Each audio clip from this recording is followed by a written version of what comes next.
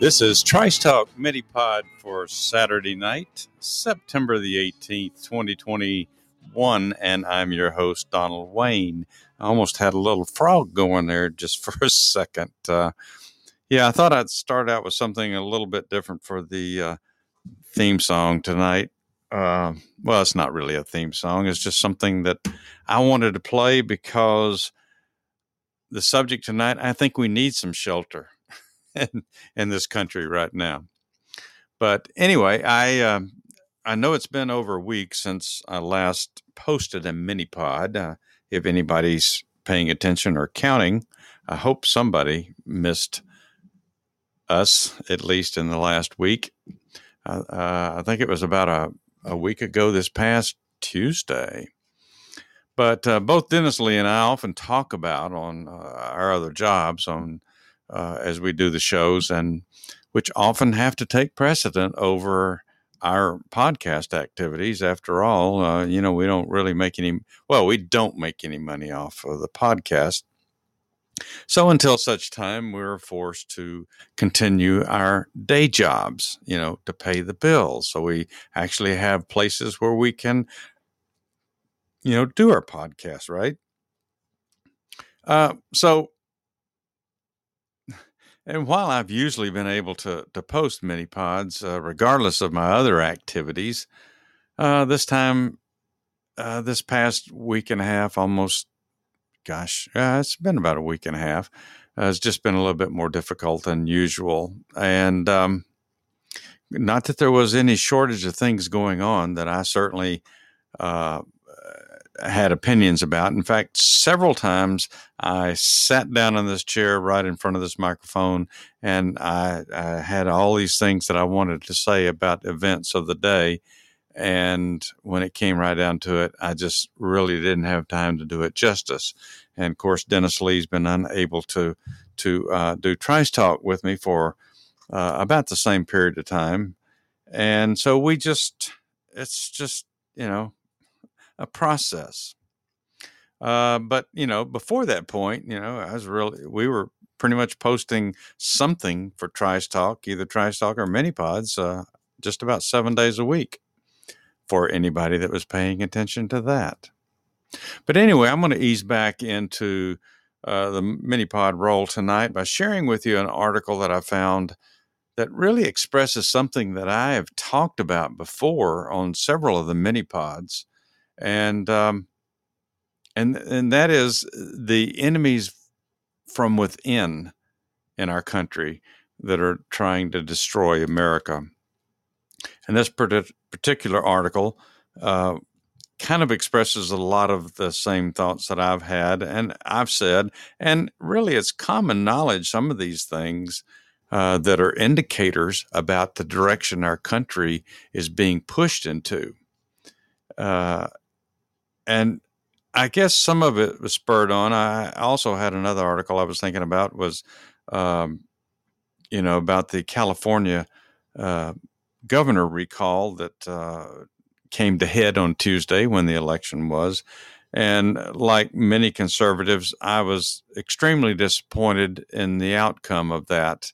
I thought that if people in California actually would show up and tell the rest of this country, we do not like this, the way this state is being governed here.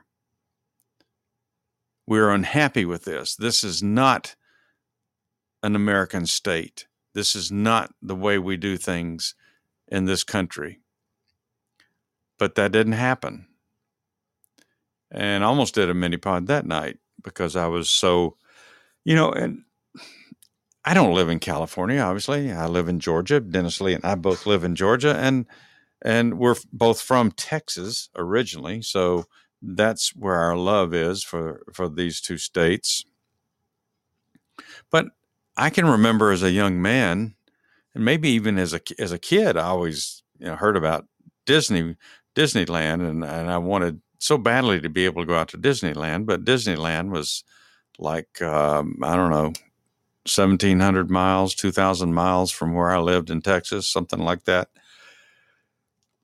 So that wasn't going to happen. And then, as a young man, I dreamed about getting a Corvette and going out and driving the Pacific Coast Highway all the way up from, I guess, San Diego up into Seattle. That was always a dream of mine because I always saw how pretty that was. And then, of course, the limelight of Hollywood and different aspects of California, the Beach Boys, the surfer scene, all of those things that made it seem like such a wonderful, fascinating place for people to go. And if not able to live there, but just to enjoy and see. And then reality has hit probably in the last 20 years. I guess Arnold Schwarzenegger, regardless of how you feel about him one way or the other, that was probably the last time we had some Republican hopes in California. But anyway, so after that election, I was like, there's not widespread talk about fraud and everything. It's just either the good people of California who are sick of that system didn't show up and vote, or there's really not that many people in California that give a shit about what happens to that state. So anyway, I had lots of stuff I could talk about, but just didn't work out. But tonight I saw this, and with all the stuff that's been going on, I just thought, well, let me get back in the flow of things here by sharing this article with you, which I do from time to time. And I hope that you enjoy these articles that I do share with you, because I think they're written by people that are a little bit better at doing that kind of stuff than I am, at least expressing those views, and they're certainly more informed than I am. This particular person in general, let me move back up here. Bear with me for a second. Anyway, let me start here. This article is entitled, "We Are in a War for America's Soul." And it was written by Michelle R. Westlander Quaid.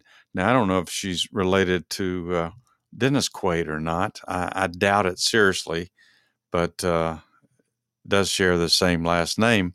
But this was printed in the Epic Times originally yesterday, I believe, or maybe it was Friday, and then it was reposted yesterday, Saturday, the 18th.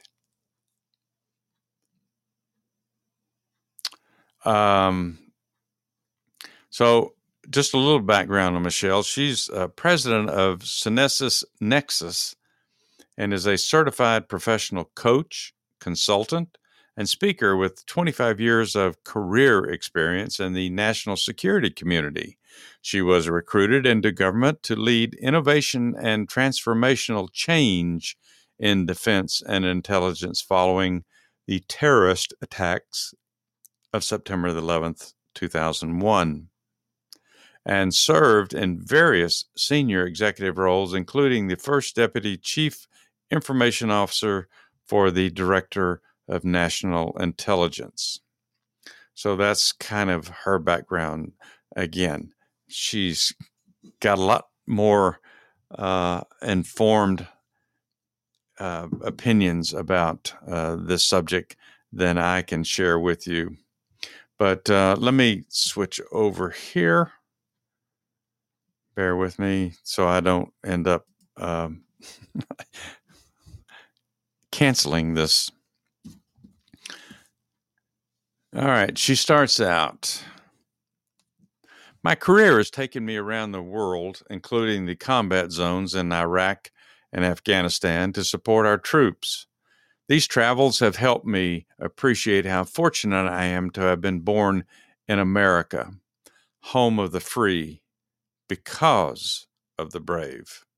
On the 20th anniversary of the 9/11 terrorist attacks in the United States, people across our nation gathered in remembrance of the lives lost and the heroes who selflessly gave their lives to save others. On September 11th, 2001, I was in Washington, D.C., and saw the hole in the Pentagon.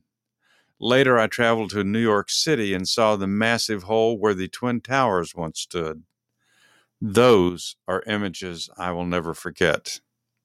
In 2002, I was recruited into government service to lead necessary change and transformation in the intelligence community, including better integrating our imagery and signals intelligence enterprises, America's eyes and ears, if you will. I was sworn in as a senior executive in the Defense Intelligence and was a civilian peer to general and flag officers. After the Office of the Director of National Intelligence was established, I was sworn in as the first IC Deputy Chief Information Officer. In that role, I worked across the 17 agencies that comprise the U.S. information community and regularly met with leadership of both the IC and the Department of Defense. Through my 25 years of service in the national security community and study of history, I have become aware of the techniques, tactics, and procedures that our enemies use. Though the Cold War ended 30 years ago, our nation is still in a war that has been brewing for decades, a war with America's soul. Nikita Khrushchev, who ran the Soviet Union from 1958 to 1964, openly predicted the destruction of the United States and said that it would happen in the way that every society eventually collapses. He said, "We will take America without firing a shot. We do not have to invade the U.S. We will destroy you from within." Khrushchev was talking about an entire system of Marxist indoctrination and takeover that they had refined and executed in country after country during the 20th century. Soviet defector Yuri Bezmenov, a former KGB operative and high-level Russian propagandist, escaped to the West in 1970. He warned America about the KGB tactics used to subvert a nation that he witnessed firsthand in the Soviet Union. This is a planned process of altering the way people think for a particular purpose, which is to effect a regime change. It's effectively the brainwashing of society, a slow, methodical transformation. Those who conduct this ideological subversion are very patient to employ the tactics over decades. Ideological subversion has 4 stages and follows the Hegelian dialectic, a tactic long exploited by Marxists and fascists to control people. Stage 1 is demoralization. This is the destruction of faith in the government and society, believing that society is broken, systems are failing, and patriotism is evil are 3 key beliefs that are promoted to create guilt. This leads to the acceptance of radical new ideas because the current structure is believed to be harmful. Traditional Judeo-Christian morality, classical education, and American patriotism are discarded. I'm going to stop right here and say, does any of that sound like anything that's been going on in the last year or two? Probably longer in some aspects, but does that not sound familiar? And if it does that not bother you? Does that not scare you? I was around when Nikita Khrushchev said that statement that I shared with you just a minute ago that's in this article, that they wouldn't have to fire a shot to take over America. And this is in the 1960s, and I know a lot of people laughed at it at that time. They could not believe that would be a possibility. But that was a dream. That was a twinkle in the eye of socialist and probably Russia at the time. All right. Stage 2 is destabilization, with the decision-making ability of Americans negatively affected through demoralization. The step takes a foothold. Destabilization of the nation's foundations. The nation's foundations. How many times does that get criticized? How many monuments can they take down? How many of our founding fathers can people tell you were evil, racist people? Destabilization causes citizens to believe the worst of what they hear about their nation and form of government. Supporters of traditional values and foundational structures in the nation are ostracized and even demonized. Does that not sound familiar? Everything that I'm reading here in this article should ring a bell with you if you care about this country. If you are a conservative, if you are a Republican, or if you're a Democrat who really loves this country but just may not agree with certain things. Stage 3, crisis. The altered values of Americans cut to the root of the current systems. Upheaval presents opportunities for change. Upheavals present opportunities for change. Does that not sound like 2020? Not only COVID, but the riots, the destruction, the looting, the justification of those things by leaders in our society. At this point, citizens want the government to provide stability. We saw this recently as a demoralized and destabilized society responded with fear and panic when a pandemic faced our nation. Americans are willingly trading civil rights and freedoms for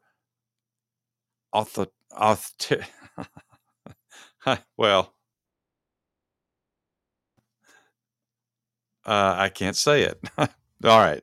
So, an overreach by the government that they believe will keep them safe. I think it's I can't say it. Every time I try to get it out of my mouth, I get tongue-tied here. So bear with me there. Anyway, overreach by the government that they believe will take care of them. Messaging in all of this is key. The mainstream media and their television programming play a key role in framing the prescribed narrative as truth. Does that not sound familiar? Oh, I sound like Joe Biden now. I'm starting to whisper. Does that not sound familiar to you? The mainstream media, which really went nuts in 2016, freaking nuts. And now they believe everything that comes out of the Democrats' mouth, even when they know some of those Democrats are socialist. Even though they know that some of those people are communist or socialist with their values. But they keep telling it like it's truth. Stage 4, normalization. I can say that word. The new normal is a term we have heard constantly lately, and it's an accurate description of what the normalization stage is all about. When the government and societal structures have changed to restrict liberty, citizens are told the radical transformation is the way it has to be. Ironically, it's described as normal when it's not normal at all. Normalization creates a new baseline for what a nation will accept, value, and promote. The cycle is complete when you get to that stage. These steps are repeated over and over, bringing a greater result with each cycle until there's a controlled collapse. America could be on the very verge of collapse right now unless we collectively wake up to reality and take a stand to stop tyranny. The Hegelian dialect is the framework for guiding people's thoughts and actions into conflicts that lead them to a predetermined solution. The enemies of America are using this tactic to create fear, turn citizen against citizen, and divide our nation. A house divided cannot stand. If people do not understand how the Hegelian dialect shapes their perceptions of the world, then they do not know how they are helping to implement the agenda, which ultimately is to advance humanity into a dictatorship, whether by the fascists, the communists, or the globalists and their new world order. We must step outside the dialect so that we can be released from the limitations of controlled and guided thought. The most important thing about America is liberty. America is what has stood between power-hungry people and their goals of world domination. The true enemies of America are trying to convince us that we are each other's enemies and that big government and control of the lives of the many by a few is the solution to cure what ails us. We must all recognize that they are weaponizing the crisis, and this narrative is a lie. Government bureaucrats are now labeling anyone who thinks they have overstepped their constitutional bounds as enemies of the state. Patriots, terrorists. What liberty-loving people are now combating is pure evil. All it takes for evil to prosper is for good people to do nothing. As we reflect back on September 11th, 2001, one thing stands out about that time following the terrorist attacks is that we forgot the things that divide us. We united as Americans at that time. There's no better example than what we saw in New York City. We were united together in support of one another, fighting a common enemy.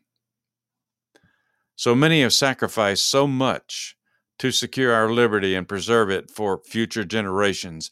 Many of us have lost a loved one on foreign battlefield or from a service-connected illness after they returned, or in the line of duty here at home. How do we honor their sacrifice and that of so many others in our nation's 245-year history?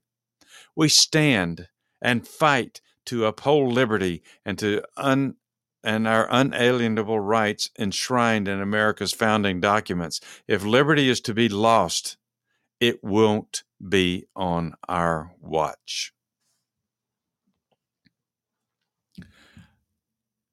I think she's hit it right on the head, or the nail on the head, I guess I should say. That's the saying. I butchered that one. How much of what I just read to you sounds exactly like the crap that's going on, has been going on. I know before Donald Trump was elected president, they did it to George Bush. And they did it when Barack Obama was in office. It's been going on for years, but when Donald Trump was elected president, it's almost like they found somebody who wouldn't put up with their crap, who didn't follow their rules, who didn't give a crap about what they could do to him. He wasn't a politician. He wasn't looking for a long-term political career. They couldn't hurt him, even though they spent 5 years trying to do so. And why did they try to hurt him? Because he was the embodiment of everything that they weren't. Even many of our beloved Republicans at the time. But that stuff about what Nikita Khrushchev said in the 1960s is scary. And any of you who are old enough to remember that time probably didn't think much about it. Nah, it's not going to happen. Can't happen. Not in this country. No, can't happen in this country. All right, so I want to share one other thing with you here. Let me click out of this. I want to share one other thing here with you that I found that I can tie into this, and I'm not going to do the whole article this time because it's about as long as that one, but it's one because I was trying to look for the names of the basically the socialist members of Congress. And when I did that, I found this article that was published in January 2021, and it was in a publication called The Viewpoint. I think I've seen it before, but I'm not familiar with it. But it says the title of the article is "Congress Now Has More Socialists Than Ever Before in U.S. History." This is as of January 11th, 2021. And then it says the high water mark for socialists elected to national office is in step with a proud tradition in American politics. All right. So I'm just going to share. I got 3 paragraphs here that I want to share with you because I think it ties into some of what this other article I just shared with you says. Because in order to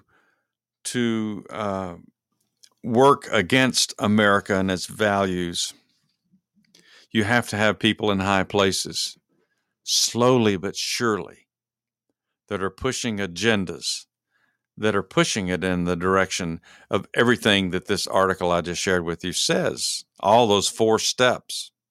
You need people to do that. Well, we've had the media that's done it for them for the past 5 years, maybe a little bit longer, but because they gave George Bush hell too. But again, everything stepped up in 2016. When Donald Trump won the election, they stepped up their game drastically. And in 2020, it worked so well that I guess they feel emboldened to just do everything on their list now. But this article, let me share a little bit of this with you because it talks about the people in Congress. It says in the 2018 midterm elections, 2 members of Democratic Socialist of America candidates, that party,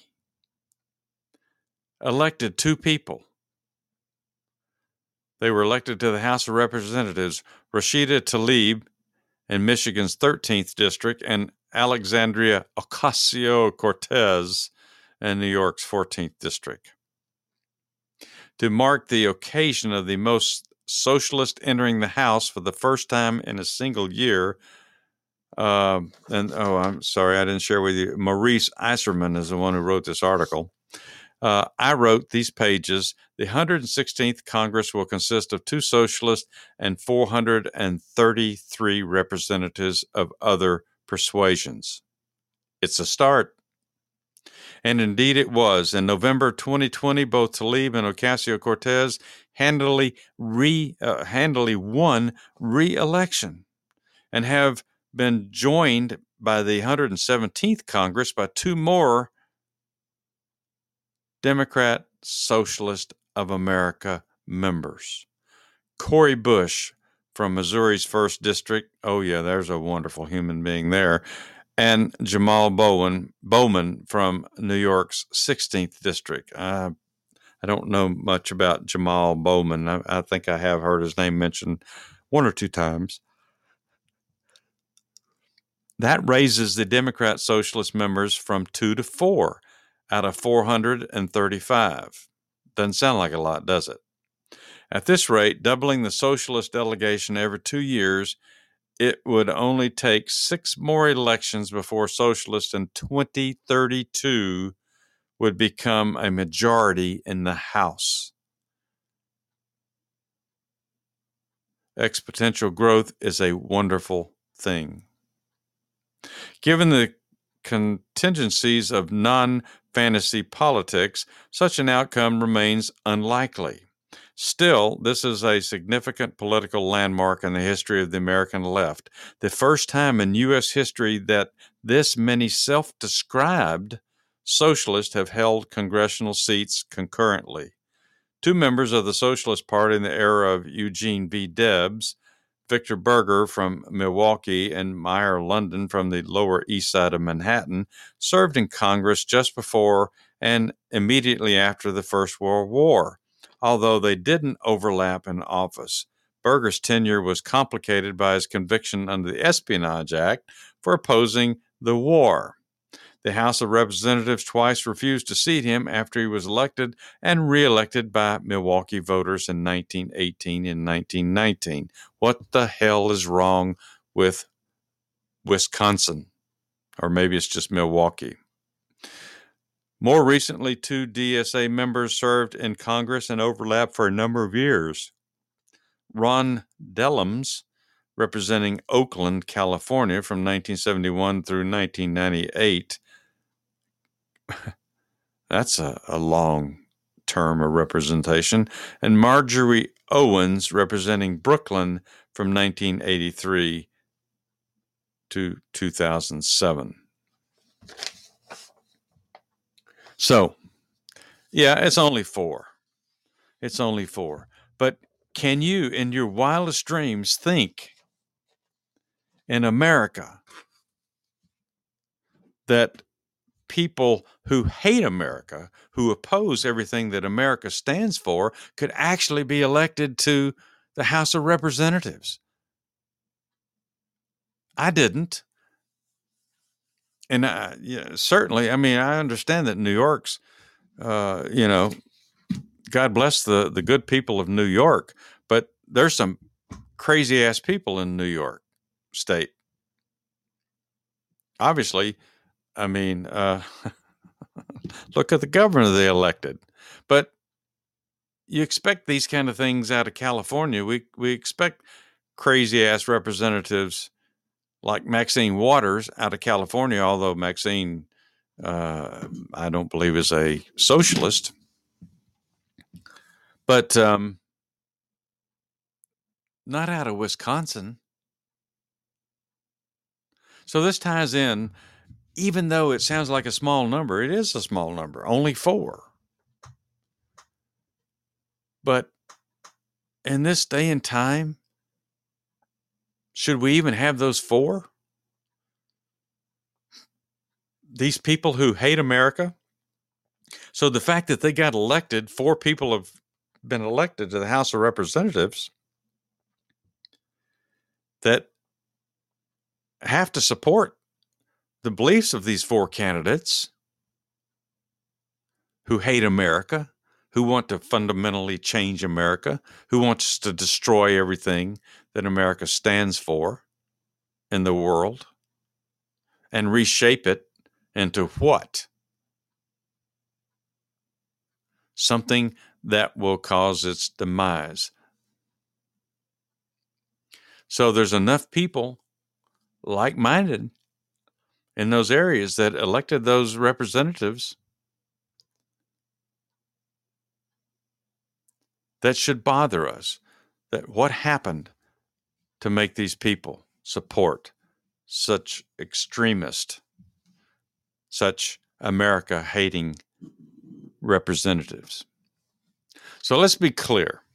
It's not the people that Chuck Schumer and Nancy Pelosi, as well as Joe Biden, talk about all the time. It's not the so-called white supremacist, a term that is thrown around now as often as the term racist.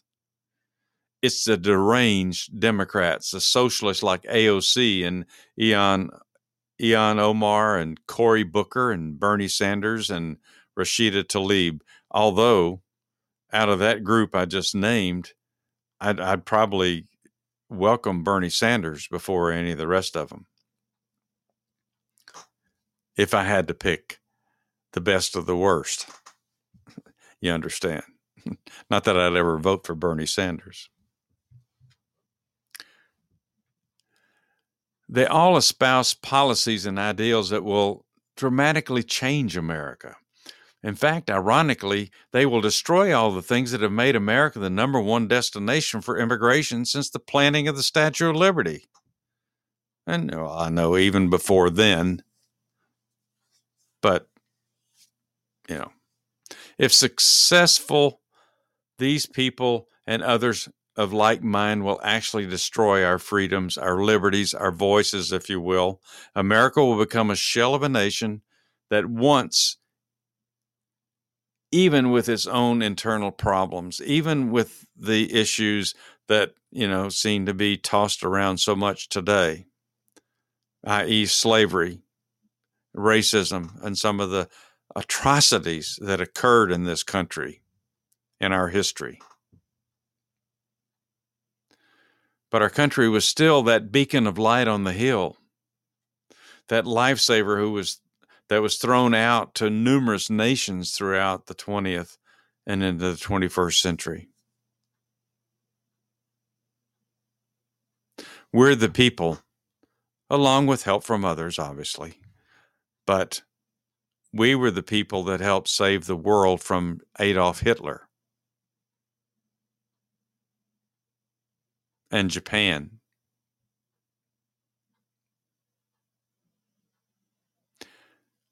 Without America in those times, and I've said this before, what would the world look like today if America had not gotten into those two wars? The expert in these matters keep warning us time after time what is happening to our society in this country is going to drive a stake in its heart. And when the Lady Liberty is laying on the ground bleeding, her enemies are going to rush in and deliver the final blows. If America falls, who in the world is going to stand up to Russia, China, Iran, North Korea, and all the other fanatics in this world that want to dominate it themselves, that want to force their way of life on everyone else? I sincerely doubt if there will be anybody that is able to fill the void of America. Oh, there's other good countries out there, of course, but they don't have the ability, they don't have the strength, they don't have the numbers that America has. They don't have the resources that America has. But then that's what the enemies of America are working on today. The resources, which is our people and the things that we produce in this country, the things that we create in this country, the ideals that we have in this country, the generosity that we have in this country, the effect that we have on other countries in the world. They want to destroy all of that because that is their one obstacle to their plan of world domination. America is that obstacle. And if we don't do something about it, it's only a matter of time. And we can't pass this on to future generations, folks. We have to do it in our generation. Now, we have to push back and we have to tell those who want to destroy America that we're not going to allow it to happen. Too many people have died to make this country what it is today. Well, maybe not today exactly.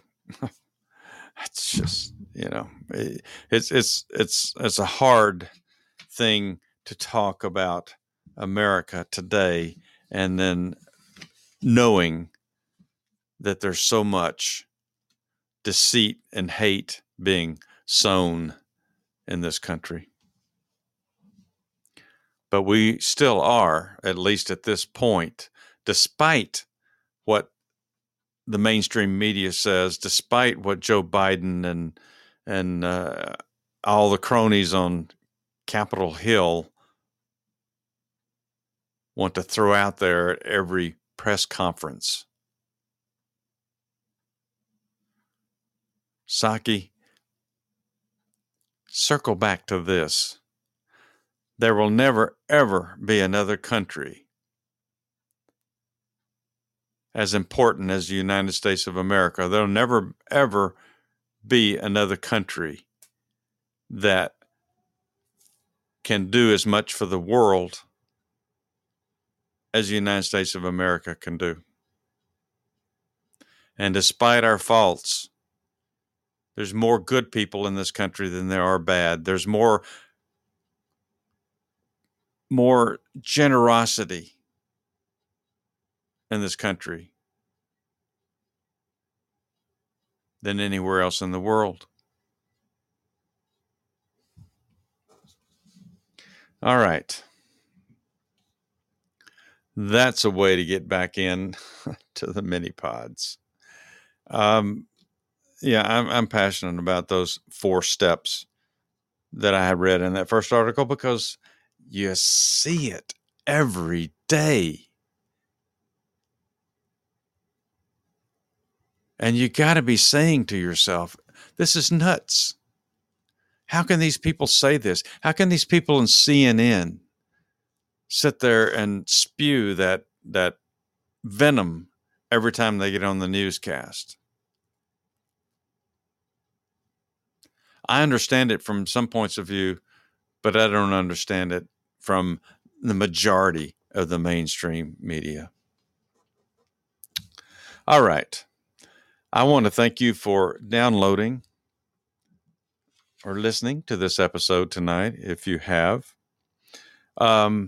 If you like this or any of the Trice Talk family podcasts, please be sure to follow us.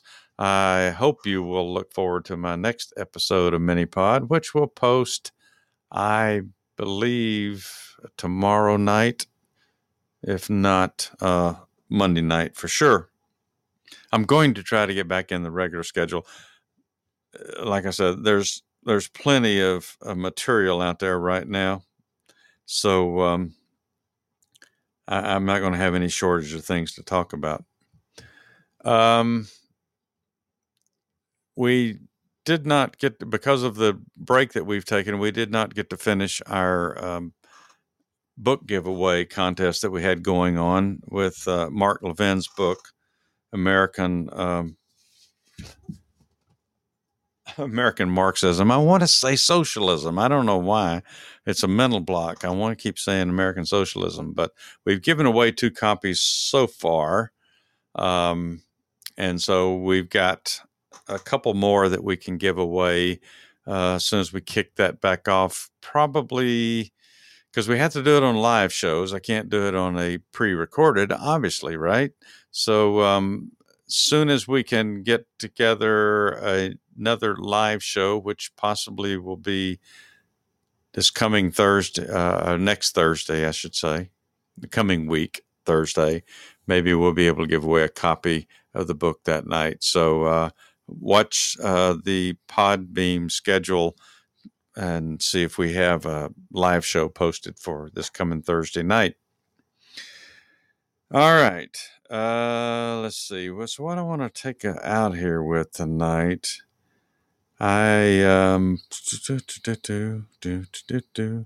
love that Gimme Shelter song by the Rolling Stones that I started out with here tonight. I guess I'm going to do this, and this is kind of tongue in cheek, if you will. And you'll see, or you'll hear when you listen to the song. But anyway, until the next episode, keep your eyes open and your mind sharp. Stay safe, everybody.